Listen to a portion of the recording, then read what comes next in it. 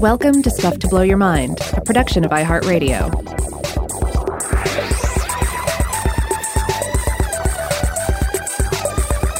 Hey, welcome to Stuff to Blow Your Mind. My name is Robert Lamb. And I'm Joe McCormick. And Robert, I was going to start off today by saying that, of course, it's the most wonderful time of the year, but I think I'm actually already on record saying October is the most wonderful time of the year. And, of course, October is, because that's, Monster Madness. But monster season aside, I think tomato season is the second most wonderful time of the year, and we're right in it now. Tomato season is pretty wonderful. We're big tomato fans here in the house. Given the confines of imposed by the pandemic, we're actually growing more tomatoes at the house than ever before. It's been fabulous. We're big fans of panzanella, which is I think a Tuscan chopped salad originally, but it's like soaked stale or toasted bread. We throw in basil and then, of course, the tomatoes. Similarly, we really love a good caprese salad because, a great tomato just elevates anything, in my opinion. A great tomato, all you need is just a little salt and pepper, maybe a drizzle of olive oil, and you're good to go. A great tomato is, I think, in the same class where people think of like a great steak. It is just like a complete food in itself that is so good, it kind of makes people moan when they eat it. And I definitely grew up thinking that I did not like tomatoes. I thought I hated tomatoes. I'd always pick them off of a sandwich if they were on there. But I realized later in life the issue was just that I hated bad tomatoes, and almost every tomato you get in a Subway or what. I don't mean to single them out, but any sandwich shop, whatever, it's almost never going to be a good one. It's going to be kind of a white, mealy, tough, flavorless thing that doesn't have all of the beautiful aromatic tomatoey compounds, that doesn't have that perfect juicy texture. A ripe, homegrown or farmer's market summer tomato that has never been refrigerated, never had to be shipped on a big truck, any of that stuff. It is a thing of beauty. And if you've never experienced a tomato that way, you don't know what you're missing yet. Yeah, absolutely. You're not going to get the same thing with a grocery store tomato, generally, unless, they are actually selling like local heirloom tomatoes. I'm a big fan of box meal kits. I'm a subscriber to one of them right now, but you're not gonna get a wonderful tomato through the mail like that. It's got to come from your own garden. It's got to come from a local garden. And when you get to dig into it, it is like nothing else. It's just miles above the sort of mundane canned tomato, grocery store tomato experience. Yeah, and I think one reason is just the sheer mechanics of like shipping products, right? If you ever had a really good ripe summer tomato, as soon as you handle it, like this would not survive the rough process of getting from a farm to the grocery store to my house. It's a delicate baby bird. It's a thing that it's barely going to survive the trip from the vine to your kitchen counter. Oh, yeah, and I'm, again, speaking as a very amateur tomato grower here, but the ones we bring in from the backyard, we have to, knock the bugs off of them. They're already oozing a little bit. Mm-hmm. Yeah, this is a very delicate balance between the plate and the compost heap. You got to get there at just the right time.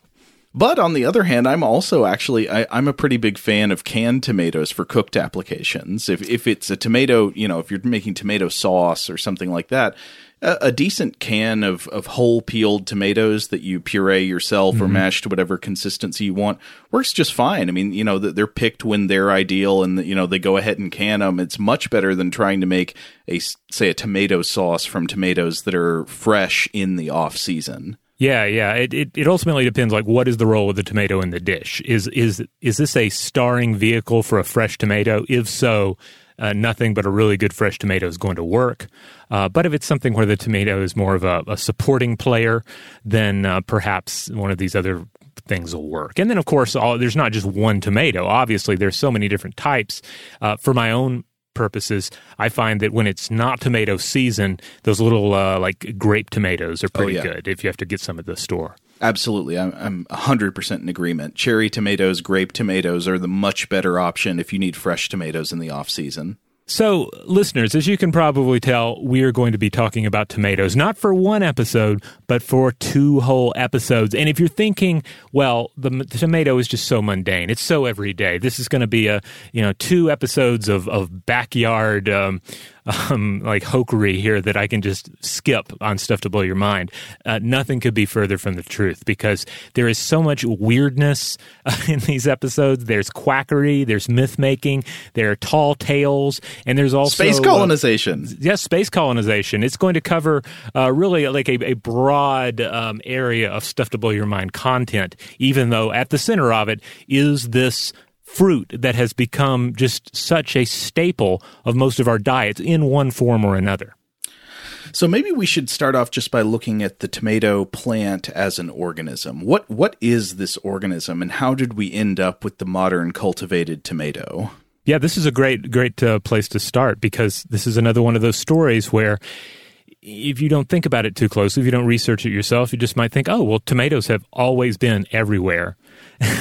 Right. They have always been a part of our diet because they're just so ubiquitous now. But this is not the case. Okay, so first of all, you've probably just heard us say the word fruit. This is one of those facts I think most people know at this point. You probably learned this before. But in biological terms, a tomato is a fruit rather than a vegetable. And part of this comes down to the different ways that we use the term fruits and vegetables in a sort of culinary or nutritional sense versus in a botanical sense. In a culinary or nutritional sense, we intuitively sort things into categories of fruits and vegetables, I think largely based on sugar content and whether they're primarily used in sweet or savory preparations. So plants that are savory are vegetables, plants that are sweet are fruits. However, even this is somewhat arbitrary as a cultural convention, because there are ways in which these types of groupings can vary widely from culture to culture. One example is avocados. Are avocados a sweet food or a savory food? I think for me and for most Americans, the answer overwhelmingly would be it's savory food. They go in guacamole, you pair them with lime and salt, you put them on toast, you put them in a burrito. But for millions of people in like South America and Asia, avocados are primarily a sweet food used more often in dessert dishes, which seems very strange to us. But I don't know, if you think of it as kind of basically just a buttery substance, it starts to click in place. Yeah, I agree. I always grew up thinking of it certainly as something you add a little salt and pepper to, again, some olive oil to, and you have a great dish. But we're big fans of going to local like bubble tea places and Asian dessert places, and you will find like avocado smoothies being as a standard item you encounter on menus. And I've tried it before, and it's delicious. But yeah, you wouldn't necessarily think about it from a Western perspective of being the dessert item. Right, but either way, these culinary distinctions often just don't have a biological basis. In fact, other culinary vegetables, things we think of as vegetables in a cooking sense, are biologically fruits. Cucumbers, chili peppers, eggplants, all fruits. But to go even better, the tomato is not only fruit, it is technically a berry. And one thing that I think you could probably even intuit just looking at, say, if you're growing a variety of heirloom tomato in your backyard and you see this monstrous fruit hanging off of a vine that you have to prop up on a stake or a cage, or otherwise this gigantic fruit is just going to make it droop down on the ground. And it's it looks like a thing that should not be, in a way. Yeah. So you might be able to intuit that tomatoes have not always been this way. Like many of the modern fruits and vegetables we eat, it had to be adapted from a naturally occurring fruit or vegetable that did not necessarily grow as large in the edible part. And it appears that modern cultivated tomatoes, which have the scientific name Solanum lycopersicum, are descended from a wild berry that grew in northwestern South America, maybe around the area of Peru or a little farther north. And the research tracing these biological origins has been summarized in a few sources I looked at. For example, in the Oxford Companion to Food, which was edited by Alan Davidson, they looked at studies by, for example, Sophie Coe in 1994 and other researchers over the years that found that the wild ancestor of the tomato was very likely, they identify a couple of species. One, Lycopersicon cerasiform, and then another one, Solanum pimpinellifolium, which is today known as the currant tomato, not current as in timely, but currant as in like the fruit, a currant. And it's called this because in a way, these wild tomatoes, the Solanum pimpinellifolium, sort of resemble currants. They're these tiny little berries, almost kind of currant or blueberry sized. Yeah, so some of the examples I was reading was that if you went back to pre-Columbian Peru, you would encounter, if you knew where to look, you would find these wild-growing, essentially yellow berries that were the likely predecessor to the modern tomato. Yes. Now, exactly how it went from that wild berry to the cultivated varieties that people eat, that's still, we know some things, but it's still a somewhat open question. There have been some genomic studies that I'll talk about in just a minute, but we know that such a thing as the cultivated tomato existed by the time the Spanish arrived in Mesoamerica. By that time, the Aztec people, or the Nahuatl-speaking people, were eating tomatoes that they grew as crops, and they were eating them in dishes often prepared in conjunction with chili peppers. But, of course, we know that this wild ancestor of the tomato, this berry, grew in northwest South America. It was, this wild vine. And so there's still a question of how exactly that wild fruit made its way up north to Mesoamerica in order to be cultivated as a food crop by the Aztecs. Yeah, there's already, even at this early stage in the history of the global tomato, it's kind of a botanical game of telephone. Right. So I was trying to look up what is some of the most recent scientific work on this, and there was a new study about the domestication history of the tomato that was published just this year, published in the journal Molecular Biology and Evolution, 2020, by Razifard et al. And so what they present is a little complicated. I'm going to try to do the simplest version I can. So the authors say that before their research, our best guess about the domestication history of the tomato went like this. So you had this wild berry in South America. It's growing up in the Andes, up in the northwest corner of South America. And this is Solanum pimpinellifolium. Here again, this is the one we mentioned earlier. The fruits are going to be about the size of a blueberry. Then, in this older understanding, this was transformed into the semi-domesticated plant Solanum lycopersicum cerasiform, or SLC. But if you see SLC in tomato literature, don't confuse that with Salt Lake City. It means this species. And this would have happened within South America. These fruits would have been about the size of a cherry, so kind of similar to cherry tomatoes or grape tomatoes that you could buy at the store today. Obviously somewhat different, but similar somewhat in look and size. And then finally, this middle species, the SLC, was transformed into the larger, fully domesticated Solanum lycopersicum variant Lycopersicum. And this was the Aztec food crop that was developed into the tomatoes that people eat all around the world today. And strange fact, Lycopersicum, I think, Robert, you might have a note about this later, but it means literally wolf peach. Yes, this is interesting because this was some sort of a fruit that was described by Galen, who lived 129 through 200 CE, which obviously is well before tomatoes actually came to Europe. So obviously Galen was not describing a tomato, but this description ends up getting wound up in the classification of tomatoes in the West later on. Yeah.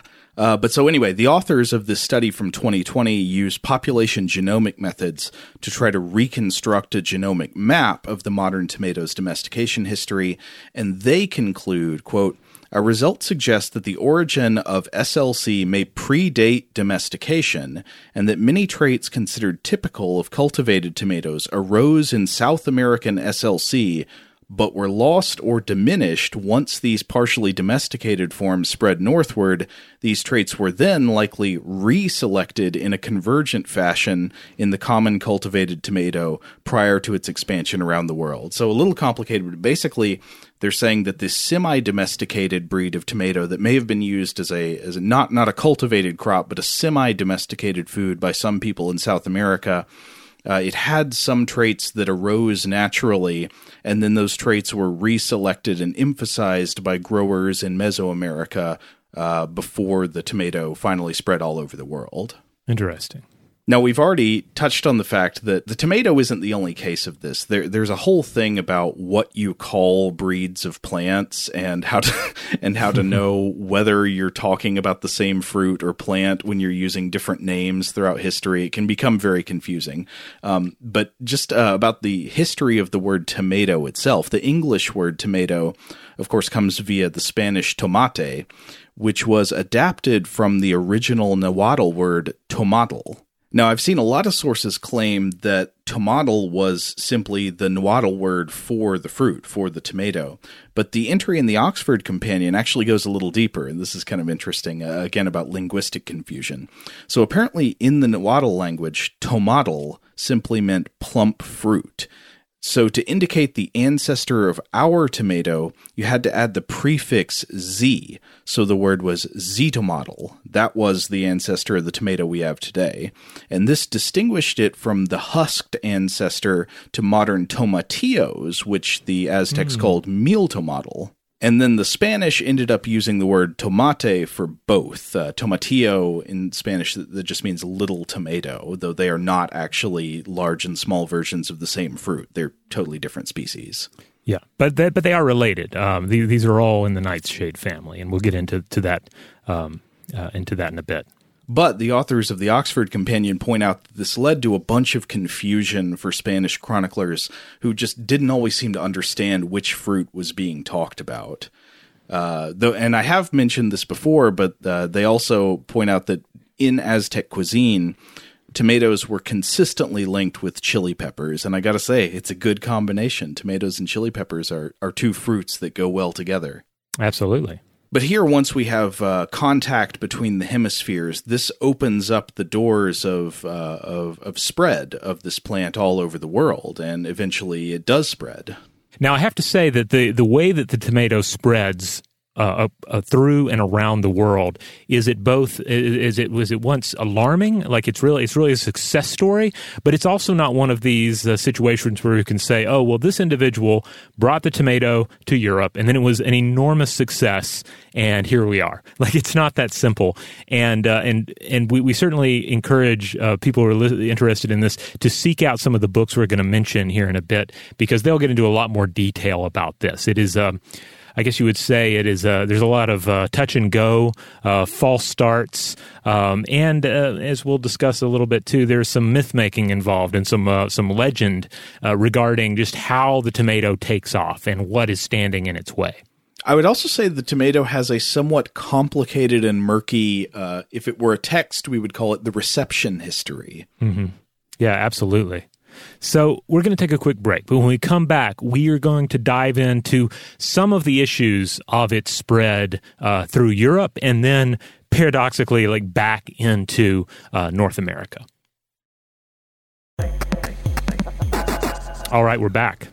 So we may have talked in the past, you and I, about doing a tomato episode, doing something about the tomatoes. Tomatoes have definitely come up on the show before. Mm-hmm. But my wife this summer had specifically mentioned, she said, you guys should do tomato episode. You should do it. You should really dive in there. And I think something that helped encourage this is that we encountered a sign at a botanical garden that was describing tomatoes, and it mentioned that in the past people thought they were poisonous. So I have to admit that was a real key area of interest for me going into this episode, getting into just discussing whether people ever actually considered the tomato to be poisonous, and what does that mean? Because it just seems ridiculous on the face of it, right? The tomato has conquered the planet.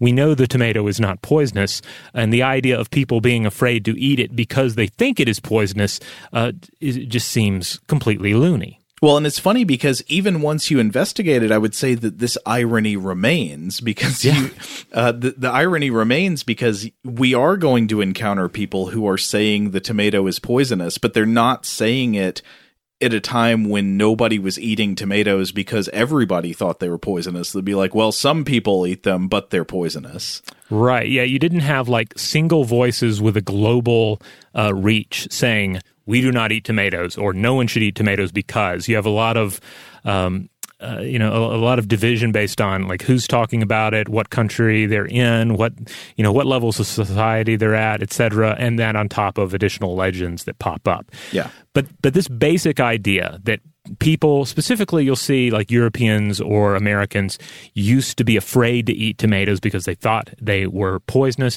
You see this everywhere. You see this, again, at botanical gardens. You see this popping up in news stories about the tomato, and it is often just presented as just a straight-up fact.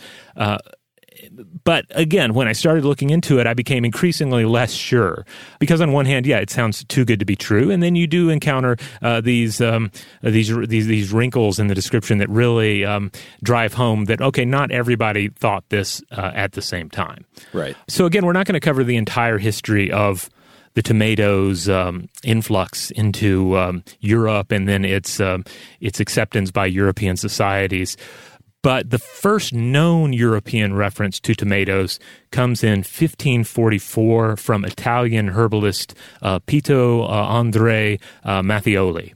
And he wrote of the mala aurea, the golden apples, which he described as ripening from green to yellow. Now, he classified the tomato with the mandrake, which was, of course, part of this big nightshade family. And this is, of course, this is accurate. I mean, they are in this family. We consider the tomato to be a nightshade, along with things like the eggplant. But this is often held up as one aspect of the poisonous reputation that tomatoes gathered in European society, with botanists signifying that they were a part of this family that contained things like deadly nightshade, like the mandrake root, which of course has all these connotations with various medicinal and sort of magical practices. But at the same time, Mattioli discussed how tomatoes were cooked and eaten at the time, much in the same way as eggplants, which were another imported food, only this eggplants came from Asia, and they were, again, part of the nightshade family. And this seems to be a major sticking point for a large portion of the tomato's European tradition, with it and the related eggplant not traveling all that well into new European cuisines, or not all of them anyway, because of their association with mandrakes and poisons, as well as, I would imagine, just sort of a general hesitation to take up new plants into a pre-existing culinary tradition. One really interesting example of this I was reading about regards the 17th century German garden. I was reading when the tomato was purely ornamental, considering New World foods in 17th century Berlin. And this was by Millie Taylor Poleski, published in Transatlantic Trade and Global Cultural Transfers since 1492. This was published in 2019. So the author mentions that tomatoes were purely ornamental summer plants in most Berlin gardens in 1656, and this was due in large part to a German naturalist by the name of Johann Sigismund Elschotz, who highlighted its connections, first of all, to the vile eggplant, which was also present in the gardens of Berlin, but not consumed, just grown so you could look at it. But Taylor Poleski also points out that Elschotz didn't argue that either of these plants was poisonous, only that they were unhealthy. And he also seems to mention with some disdain that Italians eat them, and Spaniards did too at the time. So the idea is that there was likely a large amount of anti-Catholic sentiment here as well. Like this is a plant, yes, you can eat it. The Italians eat it. The Catholics eat it. But Protestant Germans should not eat it because it is bad for you. Yeah, that seems to go along with some of the things I was reading. And this is interesting, too, because we see a similar trend, actually, if you look at potatoes, which are also part of the large nightshade family. Again, where a new food is destined for widespread popularity, and ultimately is going to have a life-sustaining success. With the potato particularly, it ends up being embraced by lower levels of the socioeconomic ladder first, and those communities that take up the potato benefit from them, like nutritionally and dietarily. And then, of course, ultimately, it just takes over. But initially, something like the potato as well is grown only for decoration before it is ultimately embraced by everybody. For decoration, potato for decoration. Yeah, I mean, I guess I could see it. I see it less with the potato, but certainly tomato is a bright plant. It is pleasing to look at, but it's impossible for me to really imagine like walking into a garden where you have ripe tomatoes and eggplants, and you're just going to stand back and say, "Oh, look at that! Isn't that beautiful? Isn't that nice?" Mm-hmm. No, you need to harvest that stuff and make a ratatouille. Yeah. Now, one of the really wonderful texts that we were both looking at for this pair of episodes is a book by Andrew F. Smith titled "The Tomato in America," which, again, if you're tantalized by our discussions in these episodes and you want more about the tomato, this is the book for you. Highly recommend it. But Smith points out that some Renaissance herbalists, when they were considering the tomato, they looked at these other sources, one of which is Galen and the idea of the wolf peach, and that's, again, why we have the scientific name that we have for the tomato. But also there were descriptions of Glossium by Pedanius Dioscorides, who lived 40 through 90 CE. And this was a Syrian herb that was so named because it was recommended as a treatment for eye ailments. So that was another sort of pre-existing classification that helped inform how we thought about tomatoes, or certainly how naturalists and botanists thought about them at the time. But neither of these is the tomato, just to be clear. But they do tie into some of the frequently mentioned associations that were made at the time with tomatoes. Now, to get into some of the myth-making a little bit, here's another frequently mentioned tale that I imagine a number of you have heard, and this is how it goes. This is the story. I'm not saying this is correct. We'll get into that in a second. But the story goes that when the tomato originally found its way onto European plates, you had aristocrats who were like, "Oh, I'm going to try out this. This sounds great." And they started eating these tomatoes, but then they started becoming very sick. And they ended up pronouncing the fruit to be poisonous. But it would turn out that the acid in the tomatoes was leaching lead out of the plates they were served on, which incidentally made poorer members of society less susceptible to the poison because they would be eating off of, say, wooden plates or earthenware plates. Now, whether or not this claim is true, it is actually true, of course, that acidic fruits and vegetables, when cooked in or eaten on certain types of pots or pans or plates, can actually react with the material. One example is if you cook overly acidic foods, including tomato-based foods, in, for example, aluminum cookware, sometimes this isn't great. Like, they can react with each other. The food can pick up a kind of nasty metallic taste from the aluminum. The acid can sort of damage the surface of the aluminum. So there are reactions like that can happen. Right, and we have discussed lead making its way into food and lead poisoning in at least a couple of episodes in the past. I know we did Cupid's Leaden Arrow, which discussed lead quite a bit, and then we also did one of our 3 or 4 dangerous foods episodes touched on lead poisoning. But anyway, this idea of tomatoes sucking the lead out of your plateware, this ended up being circulated in the United States as well, with commentators highlighting the lead issue. And there were also concerns over the general effect of the acidity of the tomato on the stomach, with some saying, "Oh, well, the acidity in the tomato is dangerous to the stomach." Others saying, "No, it's really beneficial." Another thing I've read, actually, I don't know if this overlaps with the lead issue or not, but the specific substance I saw mentioned was pewter plates. Yes. Like that they would discolor when you put tomatoes on a pewter plate. It would allegedly discolor the plate, and this led to concerns. Yeah. Now, Andrew F. Smith does write that the acid content of tomatoes was a topic of concern in Europe and the United States for a while. The Paris Society for Horticulture published a paper warning about the possibility of leaching with metal plates, including copper, recommending that you should use wooden and earthenware plates instead. But I looked into this a bit more, reading from a book titled Death by Petticoat, American History Myths Debunked by Mary Miley Theobald. And the author points out that in 1598, a British barber surgeon published a botanical book that claimed tomatoes were actually poisonous, while also noting that the French and Italians did eat them. So I guess it was like, these are dangerous to humans unless you're French or Italian somehow. I don't know. Apparently this this was no expert. This particular barber surgeon, I guess it would be like the modern equivalent of, say, a YouTube based dietary expert. I'm not positive, but I think that's referring to somebody who cited in another paper by Andrew F. Smith, not that book we're looking at, but a paper I'm going to cite in a bit. I think that is John Gerard, a barber surgeon and the superintendent of the gardens of the College of Physicians in Holborn. And Smith says of this barber surgeon guy that in addition to repeating the claims of others that the tomato was poisonous, he also made strange comments such as, quote, "The temperature of the tomato was in the highest degree of coldness," which he said was left, quote, "to every man's censure."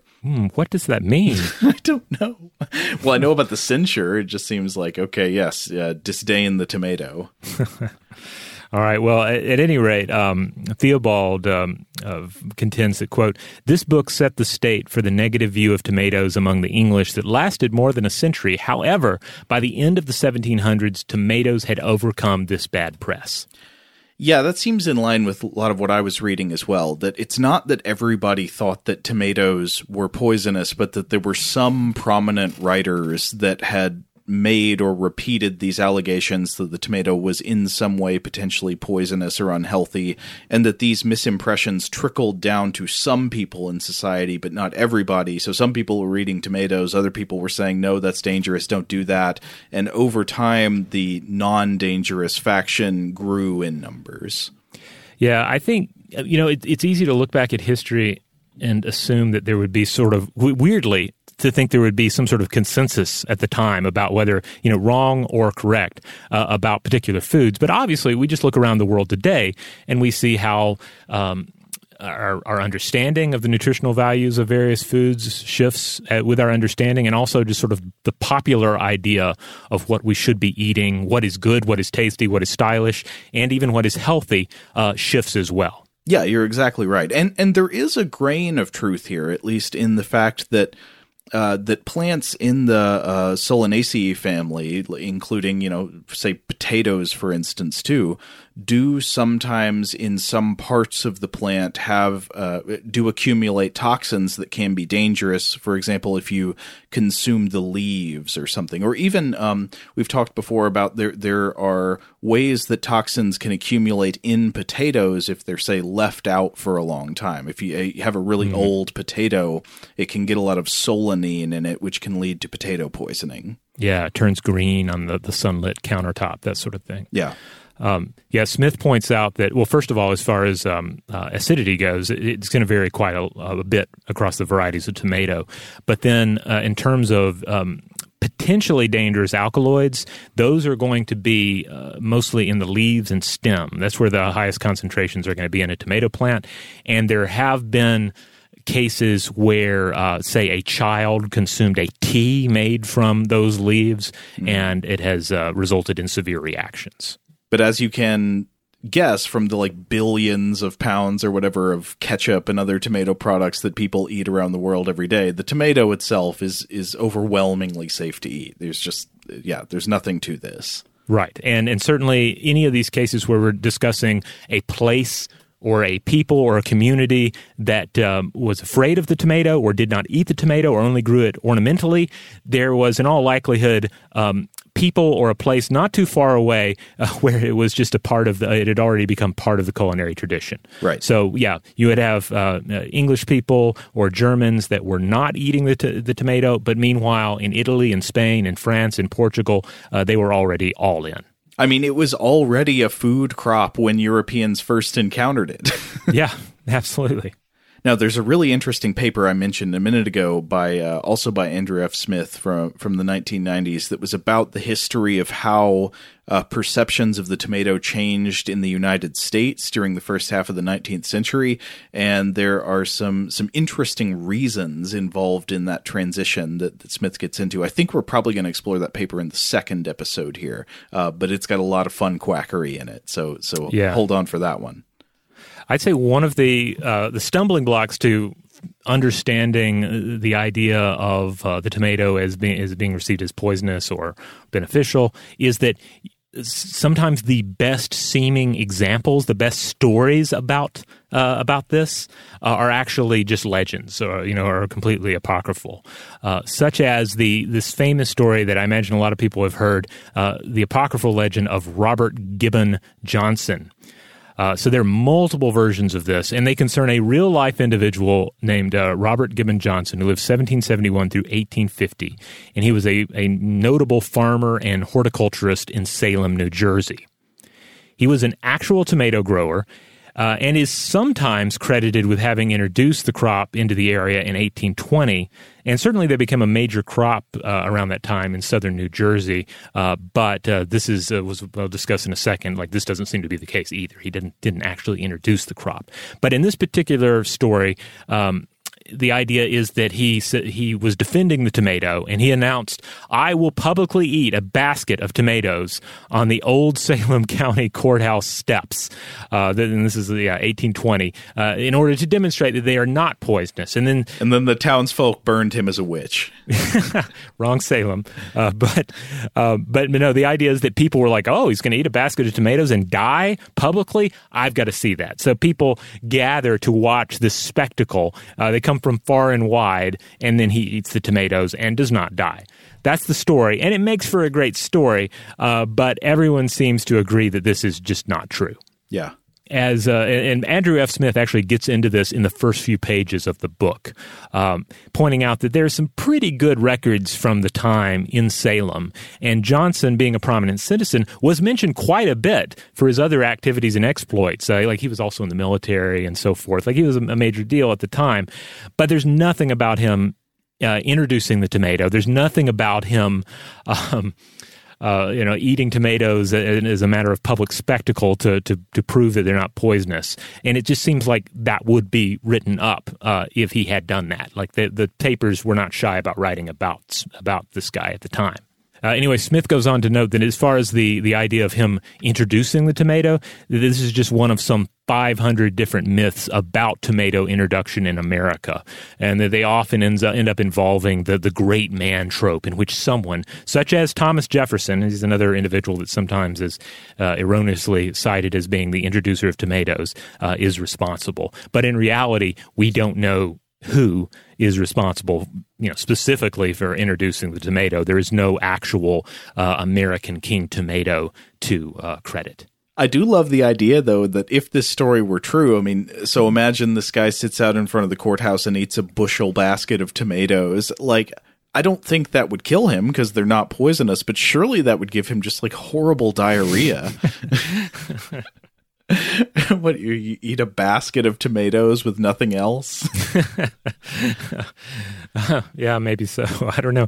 Supposedly, this whole incident has even been recreated in various past documentaries, but I didn't get a chance to look them up and see how they presented it. Because there are different versions of it. So maybe in some versions it's just like one tomato, and in others it's a whole bushel. I don't know. So I've got another story like this about the supposed reputation of tomatoes as poisonous. And this is the rumor about the George Washington assassination attempt. Whoa. Okay, so one version of the story as collected in the Snopes article on this rumor. Quote, I remember one of my junior high history teachers reading us a suicide note by George Washington's cook. The author of the note said that he could not forgive Washington's treason against the British and had therefore decided to poison him, then kill himself. The poison he used on Washington was a tomato. That's a great story, right? Yeah. Yeah. It's comedic. It generates laughter, and it ties into this ridiculous idea that people once thought that the tomato was harmful, and exaggerates it to the point where it could be used as a lethal weapon. Yeah. Unfortunately, as great of a story as this one is fiction in a literal sense. It comes from a story, a short story called The Murder of George Washington by Richard M. Gordon, which was published in Ellery Queen's Mystery Magazine in April 1959. I think the author is this guy Richard Gordon, who was also a surgeon and an anesthesiologist who wrote historical fiction under pen names. But anyway, in the story, this cook wants to kill Washington because he's a British loyalist, and so he waits until Washington is, quote, afflicted with a cold in his head, which has seriously impaired his sense of taste. Okay, so perfect opportunity, right? He's not going to be able to taste the poison that the cook adds to his stew, which comes in the form of, quote, the scarlet flesh of a fruit of a variety of the deadly nightshade. And then after serving what he assumes to be the deadly poison, the cook writes a P.S. to his suicide note, quote, as a cook, I have a prejudice against dying by poison. I am too corpulent to hang, but by reason of my calling, I am expert with a carving knife. So it is alleged that he takes his own life somehow with the aid of a carving knife. And then, of course, I think the reader is just left to assume that this guy's scheme does not work because the poison does not work because it is a tomato. That's great. But no basis in history whatsoever. Yeah, it sounds like the author was merely having fun with some of these very topics that we've been discussing here. All right, on that note, we're going to take one more break. But when we come back, we will discuss the killer tomato worm. All right, we're back. Now, Robert, before we went to the break, did you say something about a killer tomato worm? Yes, killer tomato worms, which is another interesting area that combines like actual, in this case, entomological fact with a fair amount of myth making here, and just superstition, I guess. So it is a fact of life that if you're going to raise some crops, you're going to have to deal with other organisms that also want to eat said crops. Right. And again, we've been growing some tomatoes in our own backyard here. So we've gotten used to this. Again, we're growing tomatoes. We also have some volunteer summertime pumpkins from our compost. We didn't know what they were going to be. Turns out they're useless pumpkins, but they're still fun.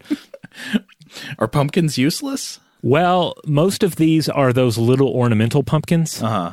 You know the kind that you buy around Halloween and you set out for decoration, or you put in a basket on the dining room table.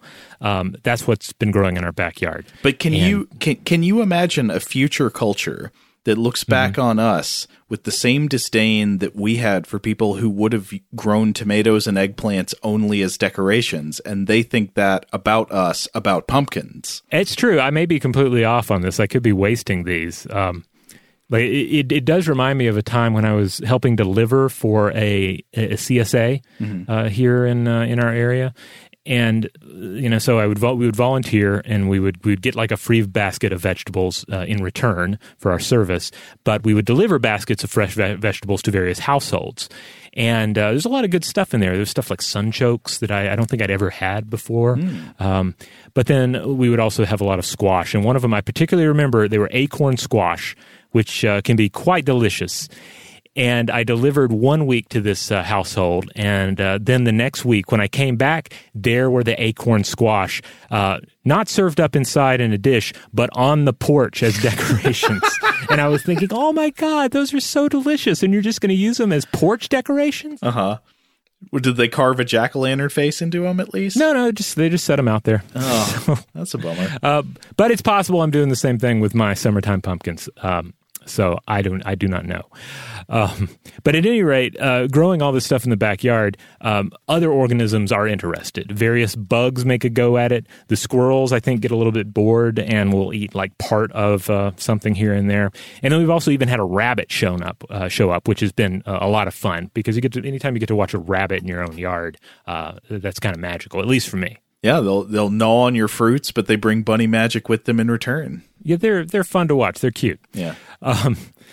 But then there's a different pest we're going to be talking about here, and it's quite interesting. According to Smith, there's no beating the large green tomato worm, an alarming pest that is 3 to 4 inches long, or can grow to 3 to 4 inches long, and it has this weird horn sticking out of its back, kind of out of the final portion of its body.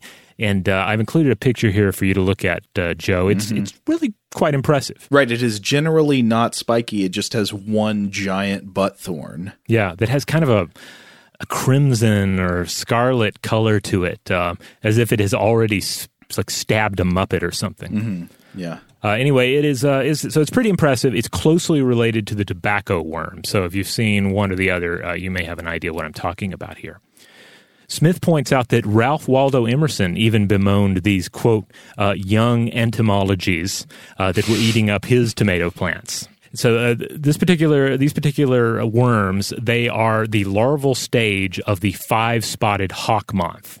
And it is, in fact, a different species from the tobacco hornworm, but they're closely related. And the confusing thing is that both organisms feed on a variety of species that include both tomato and tobacco leaves. Oh, interesting. But they got, what, different kind of specialties? Yeah, or just one is more associated with tomatoes and one is more associated with tobacco. Mm-hmm. But they'll, either one will eat the leaves of both plants.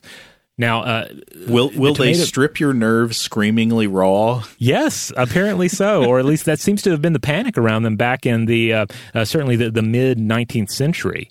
Apparently, an 1845 New York Farmers Club report described them as, quote, positively shocking to weak nerves. Well, I think there were a lot of weak nerves back then. Smith has a bit more on this. You'll just have to read in the book. But he includes these quotations where people are talking about how like the worm just ruins tomatoes for them forever. Like they're just too gross. I'm not even going into my tomato garden ever again. Oh, I see. You see the worm once and it like turns you off of the entire fruit. Right.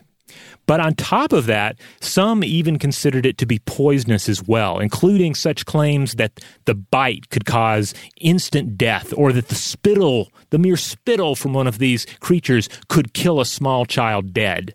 So it's like it's not only is it like a foul creature to behold, but it befouls the entire tomato garden and makes it a dangerous place in which to venture. So is there any truth to this? Where's this coming from? The thing is apparently not. The idea ran rampant through the late 19th century till you had an Illinois-based entomologist by the name of Benjamin Walsh who pointed out, and apparently this made the papers and all, saying like, look, this is harmless to humans. This is not going to kill you. It's a pest, yes. It's maybe a little big. It's a little maybe alarming to look at, but it's not going to poison you. Though, as Smith points out, you had publications in Illinois-based papers pointing out Walsh's facts here, but then you had other columns where people were saying, oh, there was a girl that was killed by one of these tomato worms. So it took a while for this idea to really go away. Yeah, my roommate's cousin's friend died from a tomato hornworm. Yeah. Now, I've got another poison tomato rabbit hole to run down here because I was trying to think, okay, well, what if you do want to poison somebody with a tomato, a la the early European misunderstandings or the fictional account of George Washington's cook? I do have a possible candidate for you. It's not confirmed how lethal this tomato would be, but it's at least suspected with good reason. And that candidate is the tomaco. Now, weirdly, whereas the George Washington story takes a historically factual misunderstanding as the inspiration for fiction, this story takes a modern fiction as the inspiration for a fact. So there's an episode of The Simpsons that aired in 1999 called E-I-E-I Annoyed Grunt, as in E-I-E-I-Do. And in this episode, Homer, I guess he's trying his hand at farming, and he attempts to farm tomatoes and tobacco plants, but he fertilizes his crops with plutonium from the nuclear power plant. Mm-hmm. And this produces a hybrid plant that is basically a tomato stuffed with tobacco, which tastes bad, but is highly addictive. I think Bart says it's so refreshingly addictive. And he sells it as tomaco, and everybody gets addicted to it. And then I think there's some calamity where all his crops are destroyed. Okay, I'd forgotten about this episode, but now that you summarize it, I do remember it. But apparently reality caught up, because I was reading a report in Wired from November of 2003 by Kristen Filipkowski, and it was about a man named Rob Bauer of Lake Oswego, Oregon. Now, Bauer, I believe he worked in wastewater management, and he had some scientific training, and he remembered reading about a similar procedure when he had been in college, when he was in graduate school, and he decided to try to create such a plant in reality, which he did by grafting together a tomato plant and a tobacco plant. Apparently, he initially experimented with grafting in one direction, which was putting a tobacco plant on a tomato root, but the graft didn't take, and when he removed the wrapping that held them together, the plant kind of fell apart and died. But the inverse grafting procedure did work. He put a tomato plant on a tobacco root, and Bauer claims that this process was successful, and the tomato plant with the tobacco roots actually bore fruit, though nobody ate the fruit because he suspected it was at least possible that one of these tomatoes could contain a lethal amount of nicotine. Oh, wow. Well, on one hand, that's alarming, but on the other hand, I guess it's not completely surprising because tobacco is a part of this large nightshade family. Yeah, exactly, and that's probably why the grafting worked out. So to be clear, I couldn't find any evidence that it was ever confirmed that the tomato itself would have been poisonous with a lethal amount of nicotine, but it seems like a reasonable thing to worry about, at least good reason enough not to eat the tomato. And Bauer, speaking to Wired, said, quote, "I've got this one plant growing and it's blooming again. I accidentally left the tobacco on the kitchen table and my wife yelled at me, 'Get that thing out of the kitchen, you knucklehead,' because it looks like a regular tomato." Yeah, don't leave your secret poison tomatoes just laying around. But as I mentioned earlier, Bauer was apparently not the first person to try this plant hybridization. He mentioned that he had actually read about this when he was in college, I think in an article that was published in Scientific American in 1959 that described a similar procedure. To what end, I'm not exactly sure. I don't know what you really gain by creating a tomato that possibly has nicotine in it. I mean, and that's probably ultimately the reason you don't see a tremendous amount of effort go into this, right? I mean, like, what is the payoff? What's the incentive? Perhaps there's some. I just don't know. I couldn't find anything else about that. But hey, if you know of a good reason to create a tomato-tobacco hybrid, write in. Let us know. All right. Well, we've reached the point where we're going to have to stop and come back in another episode to continue our exploration of the tomato. But real quick, Joe, fresh tomatoes are in your kitchen. What's one of the first dishes you think you would try to make? Like, what's something that's popular right now in your household with tomatoes? Oh, answer to that is extremely easy.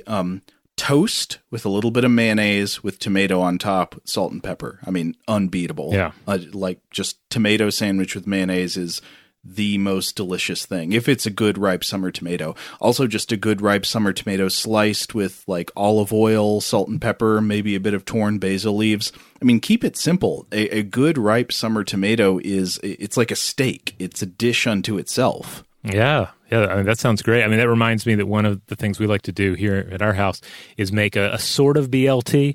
We don't eat bacon anymore, but we'll use like store-bought sausage, like you get from like Morningstar or TJ's. Mm-hmm. Put that on there instead of bacon, and with a really good tomato, it's fabulous. I'd actually been wondering about trying to create a vegetarian version of a BLT, and some of the ideas I came across for the bacon substitute were like sort of dried out charred strips of eggplant or smoked strips of eggplant, but then also just the idea of using like smoked tempeh. That sounds good. All right, we're gonna close out then, but obviously we want you to come back for the next episode on tomatoes. And in the meantime, you can certainly write in and give some feedback on the journey thus far. Share some insight based on your own experience with tomato growing, with tomato consumption. We'd love to hear from you.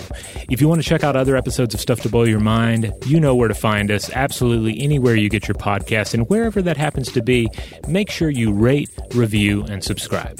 Huge thanks, as always, to our excellent audio producer, Seth Nicholas Johnson. If you would like to get in touch with us with feedback on this episode or any other, to suggest a topic for the future, or just to say hello, you can email us at contact@stufftoblowyourmind.com. Stuff to Blow Your Mind is a production of iHeartRadio. For more podcasts from iHeartRadio, visit the iHeartRadio app, Apple Podcasts, or wherever you listen to your favorite shows.